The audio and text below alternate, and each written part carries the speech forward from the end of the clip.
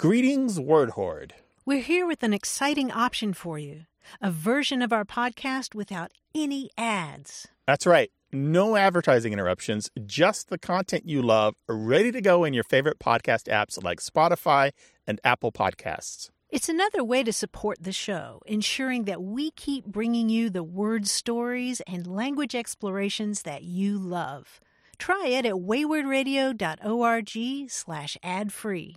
And it's affordable. For just a small subscription fee, you can enjoy A Way with Words uninterrupted, except by us. Plus, it makes a great gift. Know somebody who loves language as much as you do?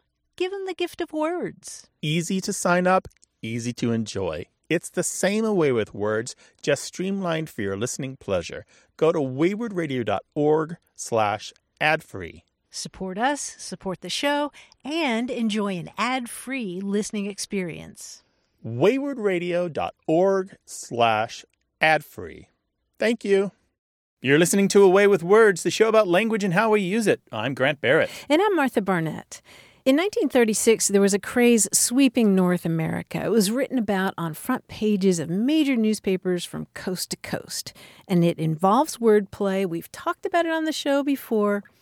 They were knock-knock jokes. Oh, knock-knock jokes. Yeah, written about on front pages of newspapers across the country. And it's funny to go back and look at these newspaper articles. They're just kind of breathless talking about this parlor game that everybody was playing. And it strikes me as so interesting that there was a point where knock-knock jokes didn't exist. Mm-hmm. And then all of a sudden they exploded. There they were, and they're still with us. Yeah, they're still with us. And they were pretty goofy back in those days, like knock-knock. Who's there? Oklahoma. Oklahoma who? Oh, Oklahoma, and wash your face. Yeah, that's not so good.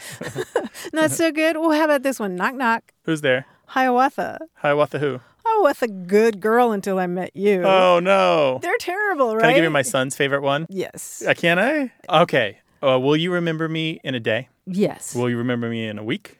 Yes. Will you remember me in a month? Yes. Will you remember me in a year? Yes. Will you remember me in a century? Yes. Okay. Knock, knock. Who's there? What? You forgot me already?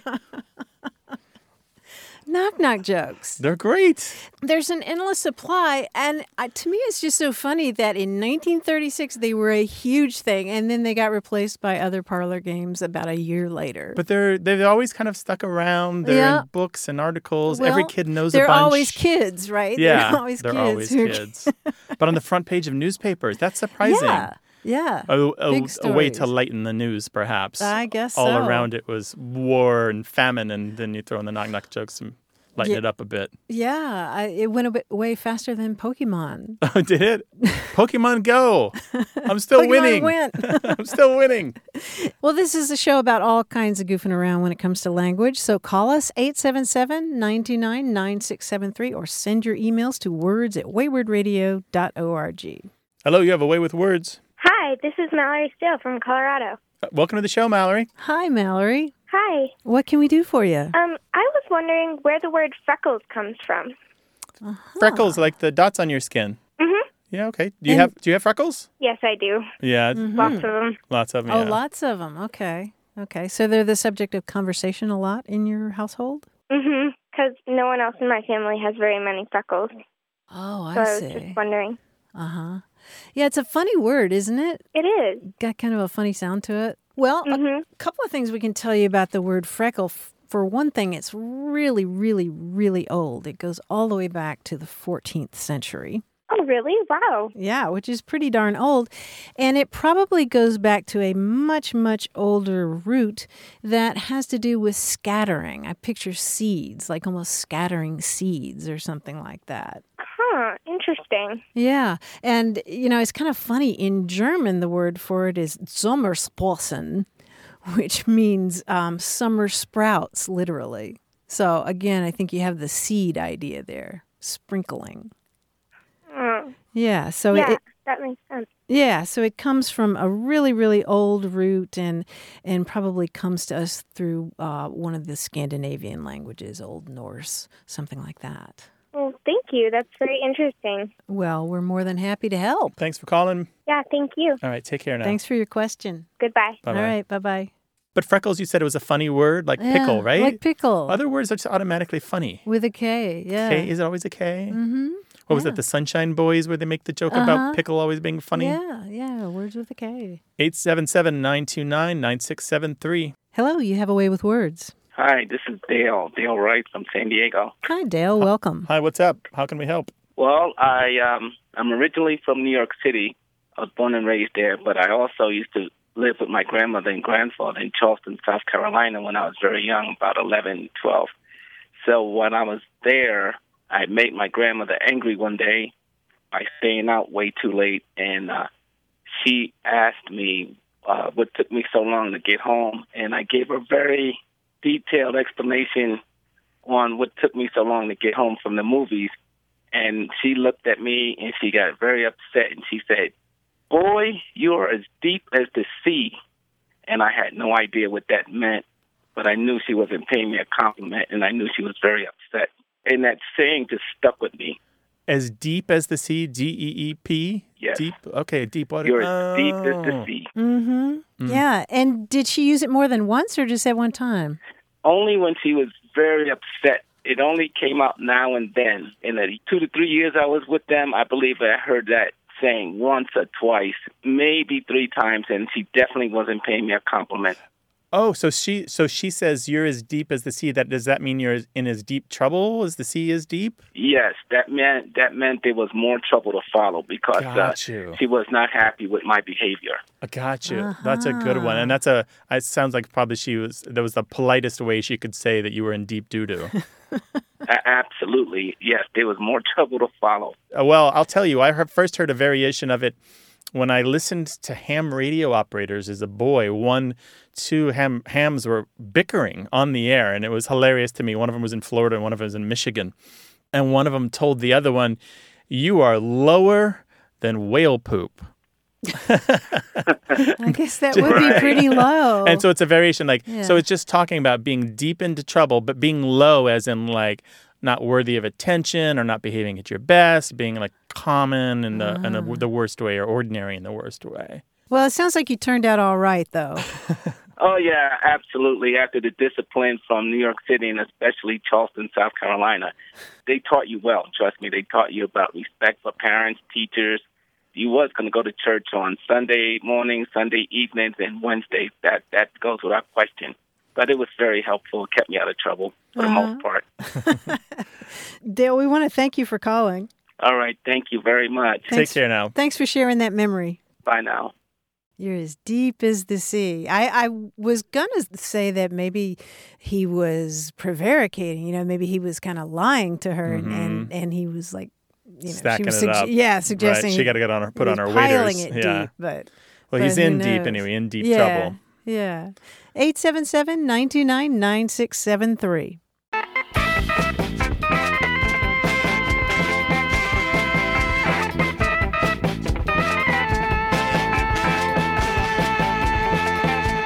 You remember our conversation about the word ruminate? Mm-hmm. Stomachs of cows, right? Right, and how cows chew their cud. Cud comes back up. Yeah, but ruminate can also mean to be thoughtful, to be turning something over in one's mind. That prompted Mark Premock from Fort Worth to write us with a poem that his Aunt Frances Faggy Greenberger made him memorize when he was a kid. It goes, "A gum-chewing boy and a cud-chewing cow, to me they seem alike somehow. But there's a difference, I see it now. It's the thoughtful look on the face of the cow." That's pretty good, yeah. Yeah, she taught elementary school students, and she made all of them memorize that poem. And I looked it up, and apparently there are different versions of this poem that were really popular at one point. In fact, it appeared in an Ann Landers column. You remember the old advice column? A couple of times. People really, I think a lot of adults really dug that poem as a way to get kids not to chew gum. That points out the kind of the discrepancy. We think of ruminate as usually a good thing, right? Also from the cow chewing its cud and looking thoughtfully off into the horizon. And yet you don't look thoughtful when you're smacking gum in your lips, don't. Right? A cow looks smarter. A cow looks smarter than you when you're chewing gum. 877-929-9673. Hello, you have a way with words. Hi, Martha. This is Molly calling from Allen, Texas. Well, hello, Molly. Welcome to the show. And What's what up? can we do for you? How can we help? I have a question about a phrase, the diamond in the rough. I was in a conversation online about a month ago, and there seemed to be a disagreement about what it means. And I always thought it was fairly clear, but there was a lot of people involved, and it was split almost down the middle. I had always understood that the phrase meant, something that has a lot of potential but isn't quite there yet. So an uncut diamond is has a little bit of work that needs to be done before it can really shine. And the other interpretation seemed to be it was like a rose among thorns. So a bright spot among a bunch of not so bright spots. So I'm wondering if that's a regional thing or a generational thing or if you've ever heard of it. I think I've seen the same thing, the same split in understandings. It may help to go back to the origin of this. It is a diamond term from the diamond industry. A rough diamond is a diamond that's unshaped. Basically, the way that it came out of the ground with the dirt and other stone taken off of it. And so a diamond is a rough where you look at this uncut diamond and say, I can see the beautiful gem that we can make out of this. I can see the piece of jewelry in my mind that this will be a part of. So that particular meaning of a diamond in the rough as a person who is unpolished, literally, and we're talking about two different meanings of unpolished working nicely here, that's the one that is far more common in my experience. The other one I could see it working, but it's not a term I would use for that. I wouldn't say she's a diamond in the rough if she was, the bright spot surrounded by a bunch of dopes, Mm-hmm. Yeah, keeping lesser Would you company. do that, Martha? No. Yeah. It seems very clear to me. It's the rough versus the smooth, right? The planes of a diamond. With a little bit of work, we can polish this up into something. This person up into something nice. Exactly. Yeah, that's what I thought, but it just seems strange. Like maybe its meaning has changed or is starting to change in some context. I don't know. I thought it was odd, and that's why I wanted to call you, the experts. And there's no harm in the meaning varying a little bit, and certainly the context matters as much as the phrase itself. And I could easily see someone using this in the second way and it working perfectly well and being utterly ordinary to everyone around. So it's not a really big deal that there's a meaning split on this. Oh, okay. Well, thank you so much. Yeah, All sure. right, thanks for your calling. call. Appreciate it. All right, have a good day. Take care. Bye-bye. It's interesting to me that the word diamond is etymologically related to another familiar English adjective, adamant. Adamant. Yeah. Right. Adamant as very firm in your opinions or your just completely actions. unbreakable, as hard as a diamond. They both go back to the same Latin word. I did not know that. Yeah. Adamantine is what Wolverine has instead of bones in his body. Great Right, description. yeah. Yes. I guess, are they unbreakable? I don't know. They are, actually, yes. See? Yes. There you go. Comic books paying off again. There you go. Latin in your comic books. 877-929-9673.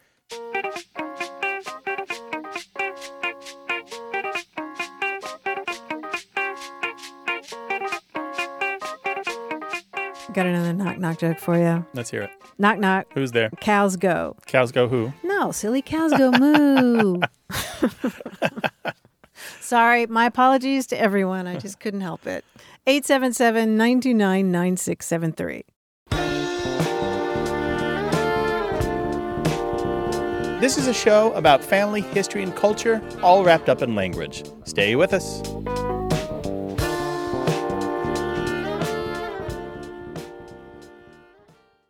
Got a minute? We need your help. Head over to gum.fm/words and share your thoughts in our quick survey. Your feedback matters. It's the backbone of our show's success. Thanks for making our show even more successful. That's gum.fm/WORDS. Thank you. You're listening to A Way with Words, the show about language and how we use it. I'm Martha Barnett. And I'm Grant Barrett, and we're joined from New York City, our quiz guy, John Chinesky. John, you cast a long shadow, man. Yes, even at noon, I cast a long shadow. It's 6'5". It's so What? strange. How does that work? It's weird. I don't know how it works. I'm just so tall. Sometimes I come here and I say, here, I've clued a bunch of two-word phrases that all start with the same letter, blah, blah. And we've been there, we've done that. Let's turn it around. These are two-word phrases that end with the same letter. Okay. Here's an example. And what's fun is these all end with A, and it's going to be like and so we can relax. Okay. Now, here's an example. If you mix nitric acid and hydrochloric acid, you get a yellow, fuming, corrosive liquid that eats metals, even gold. Its name means king's water. Do you know what that is? This is just an example. Aqua. Yeah. Aqua, yeah. Aqua. Close enough. Riga Aqua. Yeah, there we go. That's it. Yeah. Aqua Regia. Regia. Yes. Okay. Regia. Okay. Very good. Yeah, Aqua Regia. And I promise the rest won't be as bookish. One advantage is that this is a very relaxing quiz. It makes you say, Okay. So here we are. If I asked you to name the state that is both the northernmost and westernmost, you would probably say Alaska. And that's close. But suppose you lived in Mexico. Baja California. Yeah, very good. Give me a little more. Baja California. California. Very good, yeah. Now, since you're heading south, why not keep going and make a stop at the Central American country most visited by U.S. tourists? Stop in the capital, beautiful San Jose. Costa Rica. Costa Rica. Now, if you don't get this answer, don't blame yourself. Of course, don't blame me either. Don't blame anyone. You know, according to Edie Gourmet, you should just blame this genre of Brazilian music popular in the 50s and 60s. Samba. Bossa Nova. Bossa Nova. There we go. Yes, blame the Bossa Nova. Or perhaps you do blame me. Perhaps this quiz is too hard. My clues are too cryptic. Oh, okay, all right, I'll admit. It's my fault. Oh, that's a Mea clue? culpa. That's the clue. It's mea culpa, yeah. Mea culpa, Good, yes. got that.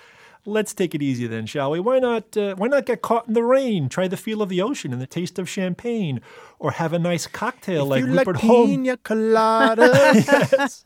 in the song Escape, yes, Pina Colada. Then again, according to the Pina Colada song, the kind of person you're looking for is not into a system of physical techniques based on postures, exercises, and breathing control. Hatha yoga. Hatha. Yes, Hatha Yoga. Okay, let's come back from vacation. Here we are on Away with Words, where we talk about English and how it's used. But suppose we met up with several people from several different countries and needed a way to communicate a common tongue. What would we use? A lingua franca. Lingua franca. Now, finally, perhaps this quiz was to this or to that. Perhaps I made mistakes. You made mistakes, assumptions, whatever. Good news is, next time, we can start over from square one without any preconceptions, with minds that are free from bias. What do you call that? Tabula rasa. Yes, Oh, very good. Tabula rasa. Very good. And those are our Blank quiz slate. quiz for today. I call it I'm relaxed. Blanca It Blanca. worked. I I'm know. standing There you straighter. go. I know. Yeah. Who needs yoga? John, thank you so much for the quiz. We'll talk to you again next week. Thank you, guys. See you then. Thanks, John. Bye-bye. Bye-bye. And you, the listener, can give us a call, 877-929-9673, or send an email to words@waywardradio.org. Hello, you have a way with words. Hello, this is Derek Levin. I'm calling from Heartland, Vermont. Heartland, Vermont. Welcome to the show. What's up? What's Thank on you. your mind? I have a 25-year-old African gray parrot, Mm-hmm. and they're fairly well known for being pretty vociferous Yeah. and having a lot of words. Mm-hmm. Oh, yeah. Mm-hmm. They make a lot of sounds, too. And she disappeared at one point. She got out of her cage outside, and she flew off. And I eventually did find her. And one of the reasons I found her was because she'd gone about a quarter of a mile away from home, and I was out calling for her, and finally she decided to answer. This was a day after she'd disappeared. And the answer was, "Got a grape?" Now, the thing that brought up the subject here, as far as I'm concerned, was I started thinking a while back about what is a word, and how to and what could reasonably be considered a word.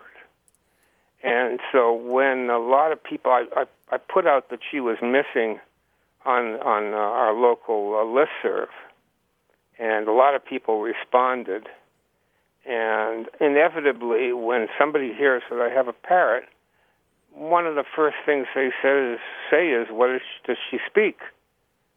And if so, what does she say, and how many words does she have? And so getting to this question about how many words does she have, I decided to start writing them down to see if I could come up with a number. And then that's when the question really occurred to me, what exactly is a word? I mean, there are things that she does that are clearly communication with me, and I understand them perfectly, and other people around me understand them perfectly. But I can assure you they're not in the lexicon. Right. But the basic question is, what is a word? What is a word in this relationship that you have with the bird? And what's the bird's name? Trouble. Trouble. Wonderful. Derek and Trouble. I might respond with the question that I would ask, because I don't think what is a word is the question here. I think the question might be, does this bird have a language?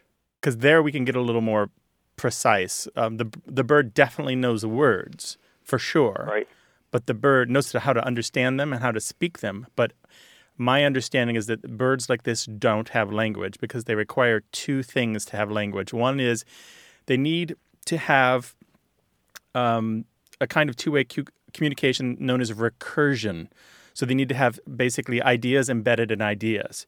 So you might say, the car you want to buy is the car Sheldon sold to Sonia, right? And an animal that has some kind of communication, including Coco the gorilla, parrots, dogs, that can hear humans and respond to human commands, don't understand those kinds of recursive statements. They can't understand that idea embedded in an idea or the idea that refers to another idea. They also usually have a problem with reference, where, for example, we use pronouns in place of other people's names in order to not have to say their name over and over.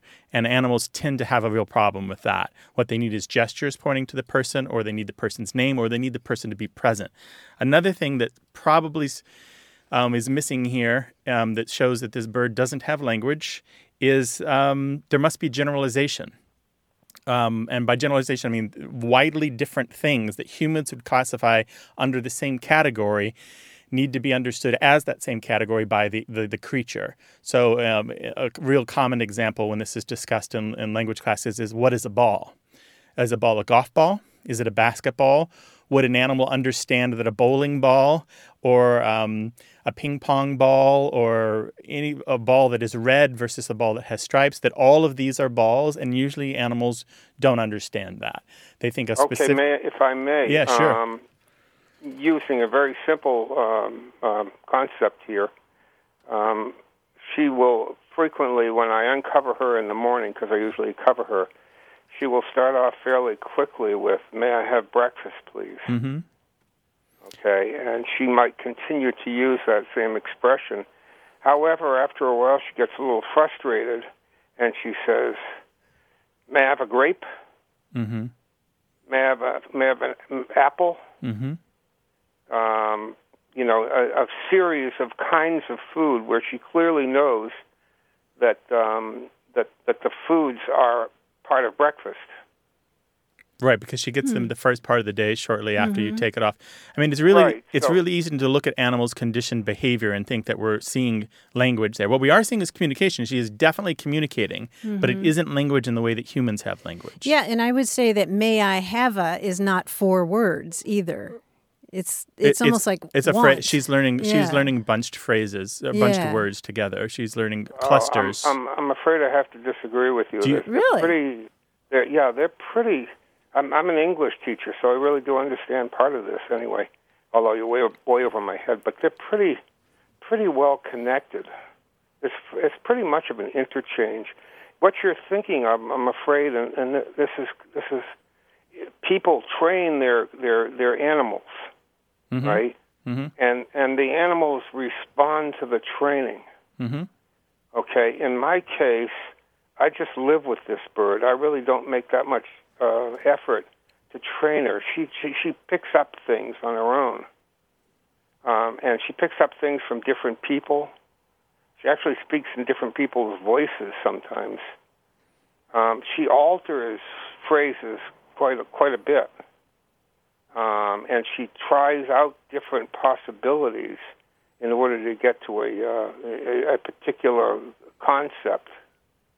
So I think it's a little more sophisticated than you're giving it credit to, and just in terms of the fact that that most people, I think, train their animal by offering them food or something of that nature, and then when they respond correctly, quote unquote, they give them a reward of food. I've never done that. But you do. You feed her, you care for her. I mean, the relationship that you have might not be planned and organized training, but it is nonetheless a kind of stimulus and response. It is very much you do something, she understands how that can benefit her, and she tries to get you to do that thing again for her, right? So that is the relationship of the caretaker, the person, and the animal. It's a very much a two-way street. What I'm looking for here would be evidence that you could say, show her a guava, and that she could recognize that as a fruit, and say that, give me that fruit, or I want fruit. Well, I think she certainly could do that if she knew what a guava was. Well, there we go. That's what I'm saying. A human would look at the guava and immediately say, oh, I recognize that, even though I've never seen it before. That looks like a fruit to me. I want that fruit. And usually the animals can't do that consistently time after time. They have to be taught that. Anyway, it sounds like what you've got there is a wonderful bird, and they have a really long life, right? Yeah, they say they're 60 to 70. That's incredible. Really? And it sounds like you've got a great human animal relationship there, something that all of us could envy. She's around 25 now. You've had her her whole life? Pretty much, yeah. Yeah. Does she listen to the show? She doesn't listen to this one. She did a while back. She used to like Walker, Texas Ranger. Nice. Yeah. Did she pick up any vocabulary from Walker, Texas Ranger? That was the problem. There was an advertisement on the show, when it wasn't showing for Walker, Texas Ranger, it said, Walker, Texas Ranger. And she picked that up. But here's the thing that was very interesting, and I didn't do this. Somehow or another, she changed it from Walker to Squawker. Oh, nice. That's outstanding. Derek, Trouble sounds like a lot of fun. And can you if you get a chance, send us a picture of Trouble? I'd love to see the bird. Okay, I'll do that. And I want to thank you. I've got a little video of her dancing. Oh, nice. Excellent, even better. I want to thank you for taking all your time to explain this great animal to us. It really sounds like a wonderful creature. Thank you. Okay. Bye-bye. Take care. Bye Bye-bye. now. I guess the thing I should have told Derek is that humans, even though we do have language, which is this really magnificent trick that no other animal seems to be able to pull off, we do fall back on nonverbal communication and other kinds of getting our point across without having to put the full resources of language to use. Like, I'm nodding my head. Yeah, there we go. So it's the body, it's the face. Sometimes it's silence. We communicate in a lot of ways. And so what is happening between him and his bird is very similar to what happens to him and other human beings. They're both getting their message across to the other person without language. It's not that language is the only way to tell people things. It's just that it's a far more sophisticated form of telling people things or telling creatures things. Yeah, more complicated for sure. 877-929-9673.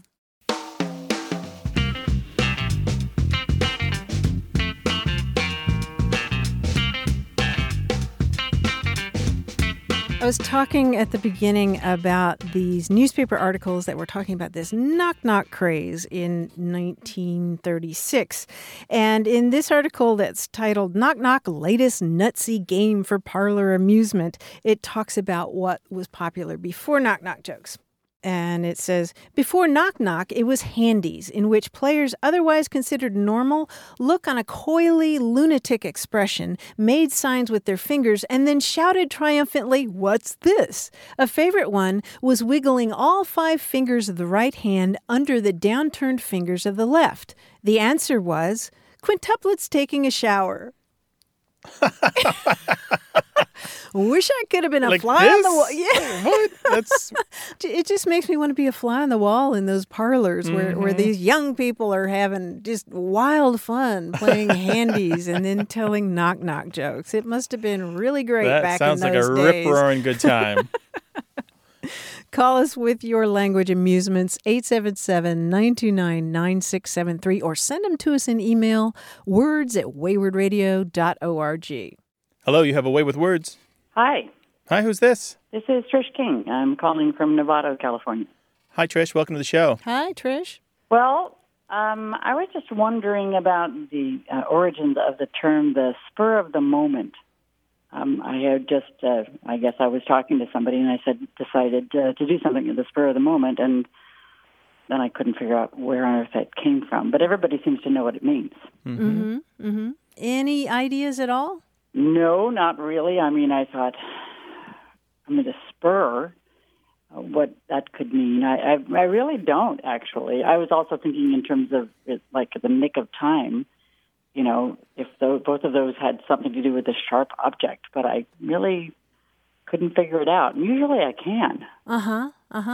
Well, it's pretty simple. It just goes back to the idea of a spur being that thing on a cowboy's boot that urges a horse to go forward, kind of kicks the horse, pricks the horse, and urges it forward. So it actually comes from this country in the 1800s? No, it's much older than that, but it does come from something you wear on your boot to spur a horse on. Yeah. The word spur comes is really old, but spur of the moment is much more recent than that, a couple hundred years. Spur of the moment or spur of the occasion. The idea is that moment or that occasion is what urges you on to do it, like a spur on a boot. Okay. Well, that's simpler than I thought it might be. Thanks, Trish. Okay, thank you. Take care. Bye-bye. All right. Bye-bye. All right, bye-bye. 877-929-9673 is the number to call, or send an email to words@waywardradio.org.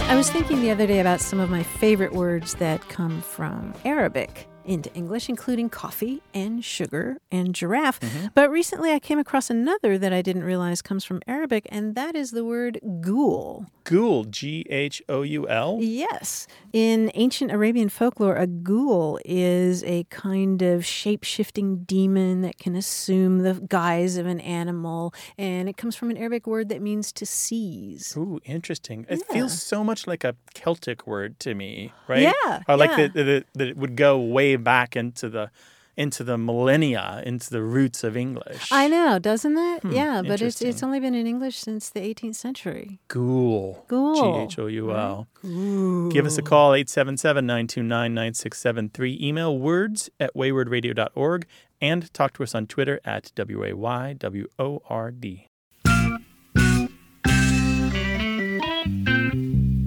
More conversation about what we say and how we say it. Stay tuned.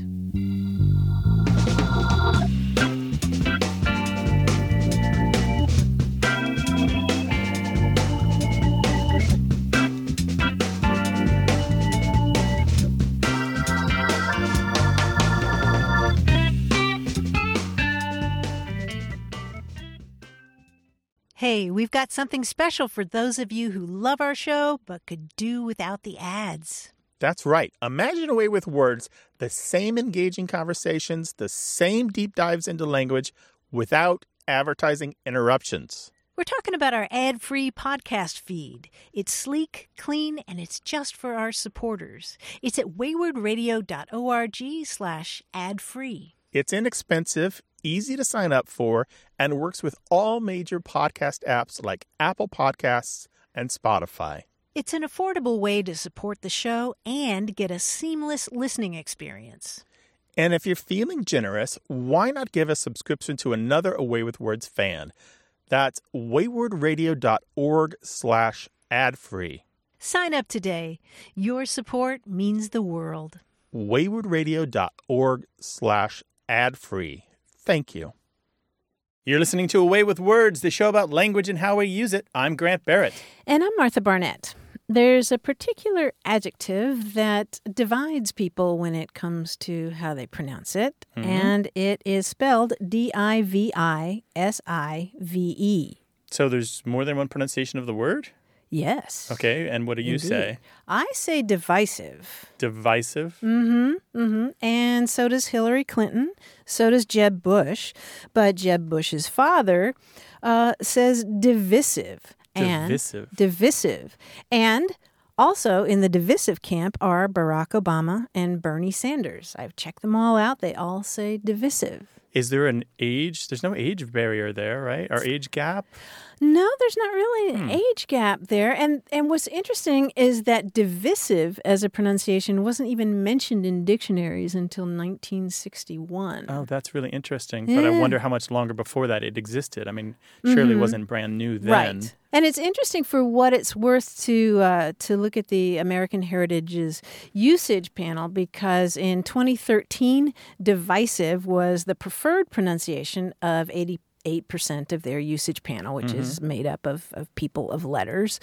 And back in 2001, the short I, rhyming with permissive, was acceptable to only 16% of the panel, but by 2013, it was deemed acceptable by 65% of the panel. So it's really interesting to me that it's a pronunciation that seems to be changing under our feet, and also following the usual patterns that we talk about in language. You know, if somebody influential starts using a word, then it catches on. Yeah. And here we see the division that already existed between division, right, and divide, right? Exactly. And so is the speaker going to inherit the vowel sound from one word or the other? It's one of these things that's going to be interesting to watch. Another one like that is dissect. I mean, I had a biology teacher in junior high who got all over us because she was saying, look, it's got two S's in it. It's pronounced dissect. But that one has definitely flipped. Right, so it's dissect. You dissect a frog instead of dissect a frog. Yeah. Interesting. Yeah. I love these. I do love these. And some of this comes up again and again and again with no real permanent movement one way or the other, right? Sometimes a word doesn't completely switch. There's the other pronunciation lingers and never completely goes away. Yeah, and I'm wondering if some people say both of them at different times and don't really notice if you don't catch yourself. Yeah. Right? Maybe you've said it one way when you were a kid, but then you learned better in school, but somehow the kid pronunciation still comes out sometimes. Right. I noticed that Cory Booker of New Jersey also says divisive. Divisive. Yeah, and I think some people thought originally when this was being discussed years ago, people thought it was kind of prissy, like maybe a Northeast affectation or Ivy League affectation. But I think it's becoming more and more common. Well, this is a show about all aspects of language. If you got a question or just a comment, 877-929-9673. Email words@waywardradio.org. Talk to us on Facebook. We've got a Facebook page and a really active Facebook group. And you can tweet us at WAYWORD. Hi, you have a way with words. Hi, this is Ann. I'm calling from Dallas. Great. Well, welcome to the show. And what can we do for you? Thank you. I just had a quick question. Our 15-month-old daughter came down with croup this month, and over the course of the week, I kept hearing my husband tell people she has the croup, and so we kind of laughed about it, and I said, I really think you just say croup, which then got us wondering why you say you have the flu, you have a cold, but then you just say you have croup. So I think it has to do with article adjectives, and I just was curious about that. Oh, that's a really good question. So croup, as you understand it, is a disease of the throat? Is it an infection or inflammation of the larynx and something else in there, right? Correct. Right. When we talk about things like the flu, we are using that article in that way, right? We're using a definite article to mean the flu in a way that indicates to other people that we are aware that is currently being transmitted and passed around. The flu is a thing which the hearer probably has heard of, right? So, did you go to the store? Not the store, but I went to the other store, right? We do this when we try to be really specific, for example, with a definite article. And with the thing like the croup or croup, it's not really infectious, as I understand it, right? Is it? Correct, yes. Right. And so it's not a thing where the other person may have heard of cases of it going around or an epidemic happening or some seasonal thing, right? And so it's just croup. Interesting. However, those articles, the definite article, can be really fluid. Some people do say the flu. Some people just say flu. I understand in the United Kingdom, they are just as likely to say, she's home with flu today, as they are to say she's home with the flu today. But you don't say, I have the cold. No, you say, don't. I have a cold. Right, I have a cold. Or I caught cold. And so cold doesn't take the definite article because it's such an ordinary thing. We don't need to call it out with special, specific attention by using the definite article. I have a cold. That is so fascinating to me. Yeah. We pick up these little cues from learning language, and so we all kind of learn unconsciously the behavior that we need to take when we talk about these certain kinds of diseases. That said, there's a lot of variation on this. I do know, for example, diabetes has a form, a kind of a colloquial version or a dialect version where it's called the sugar, which is really interesting, and it takes that definite article, the sugar. She's got the sugar. She's got to watch her sweets. Interesting. Yeah. Thank you so much. Sure. It's been such a fun conversation Yeah, sure. in our household. I hope she's all better, I right? hope she's better. She is. She's doing great. Very happy again. Thank Okay, you. very good. Well, Anne, thank you so much for calling. Well, we're such a big fan of y'all. Thank you so much. Oh, it's our Hey. pleasure. Take care now. You too. Bye-bye. Bye-bye. Bye, Anne. 877-929-9673.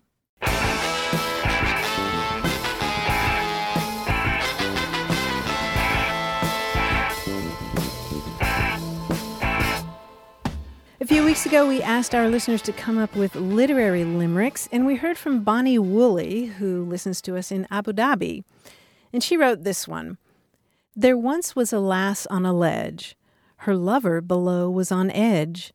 Their love, while like magic, they knew would be tragic. Regardless, their troth they did pledge. Of Romeo and Juliet. Romeo then. and Juliet. Oh, very nice. Exactly. I wonder if she could do the whole play with that, right? Now, there's a challenge. All of Romeo and Juliet in limerick form. There's a challenge. Anybody have too much time on your hands? Actually, we heard from Tony Pro, who lives in San Diego, who wrote us another one that has to do with the ancient Achaeans, the Greeks, in other words.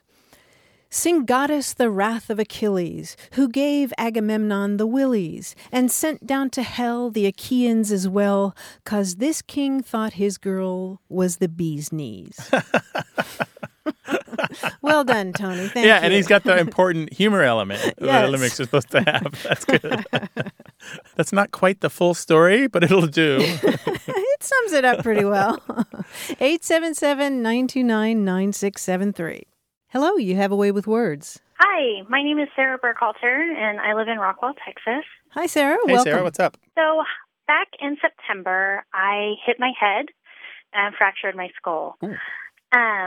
And because of that, I have what's called verbal apraxia and speech aphasia, which means I have a tendency to either forget words in the middle of trying to say them, or the motor skills from my brain to my mouth don't connect, and then I can't verbalize the word. Like I physically can't say it. And so it happens a lot when I'm at work because I'm more prone to it when I'm stressed out. And I was just wondering if there was an easier way to explain it to people other than forgetting words, because it's not quite the same as just forgetting a word. No, it doesn't. Is this something that you expect to get better over time, or is this a lifelong condition from here on out? I have some coping mechanisms, and it's gotten easier, but I don't know if it's permanent or not. How do you cope? Well, I usually run through quick synonyms and antonyms of the words that I'm forgetting, and then I can usually come up with it. A lot of the times people help me out by offering suggestions, and usually that can trigger remembering the word.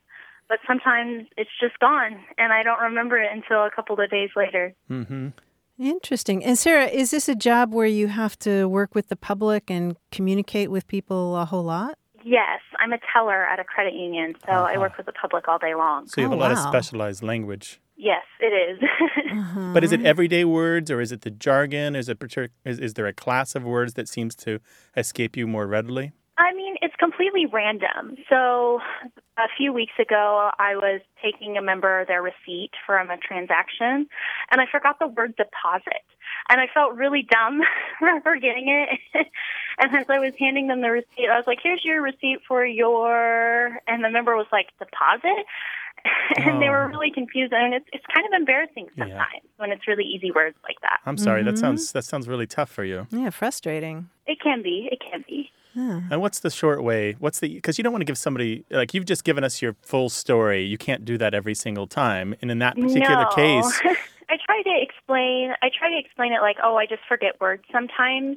And then one's like, oh, I always forget words. It happens to me all the time. Yeah. But it doesn't, I think it's undercutting it. Like, they don't really understand how hard it can be and how embarrassing it is sometimes. Yeah. I'm looking inside myself and thinking, how would I react to that? And I've got to say, you are handling this with exceptional grace.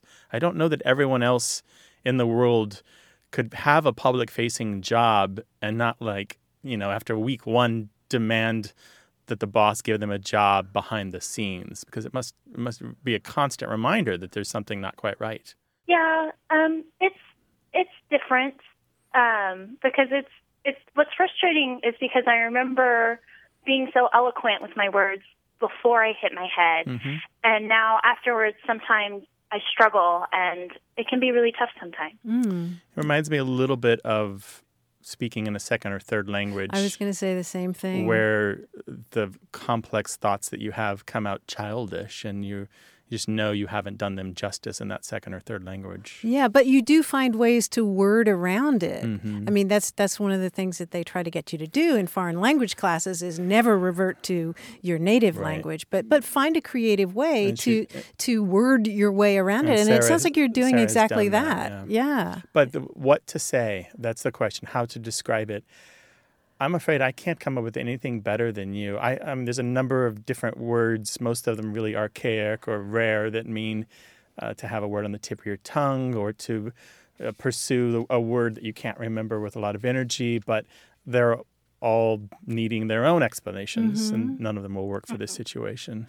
Sarah, you're so articulate, though. I'm wondering what it is about that particular need to explain to somebody. What do you want to communicate to them? I had an injury and now I have difficulty with words, or I just don't want anyone to think less of me because of my inability. You know what? I don't have an answer for you, but I want to thank you for your honesty in sharing this story with us. And maybe I suspect that we will have people in the audience who can come up with the non-medical, verbal apraxia or aphasia. Those are words that most of us don't know. But maybe somebody out there has already been through this and will have a word for us or an expression for us or even just comfort. But maybe the only answer is just knowing that other people have gone through this. I don't know. Yeah, Sarah, thanks for reminding us that there may be something else going on. My dad always said, always be kind to people. You never know what burdens they're carrying. Yeah. And I think this is a great example of it. Well, thank you so much for giving me some comfort that it's not just me. No, so it's not. And we'll throw this out to the whole audience, and we will find out if there's another way to explain this easily so you don't have to tell the whole story. We'll find it, all right? All right. Thank you so much, Martha and Grant. I appreciate you. Thank you. Take care now. Thanks, Bye-bye. Sarah. Bye-bye. Bye-bye. 877-929-9673. Email words@waywardradio.org.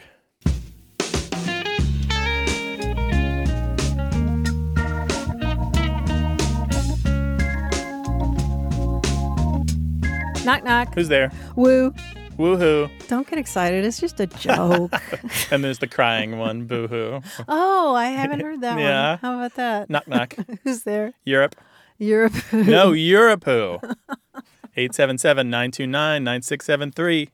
Hello, you have a way with words. Hi, Grant, and hi, Martha. This is Kate Ross, and I'm from Middlesex, Vermont. Middlesex, Vermont. Welcome to the show, Kate. Thank you. What's going on? So I have a question about the word porky.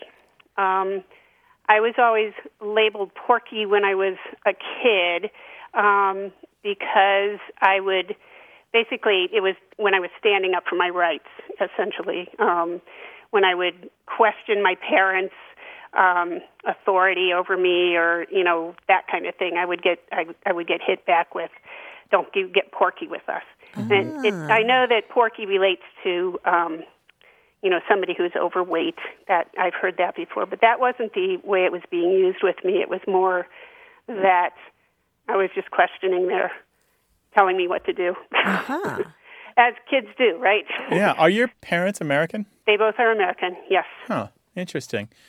The reason I ask is that I don't know of a meaning that really fits for P-O-R-K-Y, but I know of a word P-A-W-K-Y that tends to be used in the United Kingdom and not here, that really fits this very well. And the Oxford English Dictionary has a bunch of terms that it kind of glosses as proximate synonyms, including artful, sly, shrewd, arch, roguish, jaunty, or having a sardonic sense of humor, haughty, proud, insolent, impertinent, particularly that last one. And it would just be really interesting to me if this porky was an American variant of the British pocky, because it would fit so nicely. And I don't really have another meaning for porky that really fits perfectly here. Oh, that's really interesting. There is one entry in the Dictionary of American Regional English from New York State. And it says, when you can see from the way that a person acts that he's feeling important or independent, he is surely blank these days. It was part of the survey that they did. And they had one response that was porky. Oh, really? Well, the other cool thing that we can do is ask our listeners, because I'm betting that we're going to hear from people who have also heard the word used that way. Maybe from New York State. Right. Great. Kate, thank you so much for your call. Thank you, too. Take care. Thanks, Kate. Bye-bye. You too. Bye-bye. So do you know that word porky like Kate used it? Give us a call, 877-929-9673. Email us words@waywardradio.org or talk to us on Twitter @WAYWORD.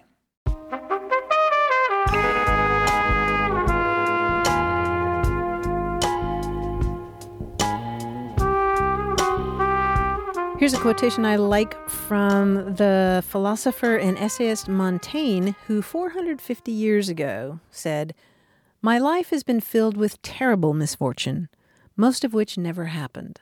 Oh, right, because he's a worrier. Right? Don't worry, be happy. It's true. The worrying takes as much off of you as the thing actually happening. It sure does. And I remember reading about some study where something like 85% of what you worry about doesn't actually happen. Yeah, but are you protected? I mean, does the worrying stop it from happening if it's a thing within maybe your control? that's it. I mean, that's my belief. It's like taking an umbrella so that it doesn't rain. Being completely devil-may-care with no worries at all. Oh, I don't know if I could ever pull that off. Maybe we should try it just for a week. Is it possible? I think I'd have to sleep the whole week. There's an idea. 877-929-9673. Want more Away with Words? Listen to years of past episodes at waywardradio.org or find the show in any podcast app or on iTunes. Our toll-free line is always open, so leave us a message at 877-929-9673 and we'll take a listen. We love to get your messages at words@waywardradio.org or hit us up on Twitter at WAYWORD and look for us on Facebook. This program would not be possible without you. Grant and I are out to change the way we listen and think about language, and you're making it happen. Thanks also to senior producer Stephanie Levine, director and editor Tim Felton, director Colin Tedeschi, and production assistant Emma Kelman in San Diego. In New York, we thank quiz guy John Chinesky and that master of keeping it real, Paul Ruist at Argo Studios. Away with Words is an independent production of Wayward Inc. From the Recording Arts Center at Studio West in San Diego, I'm Martha Barnett. And I'm Grant Barrett. So long. Bye-bye.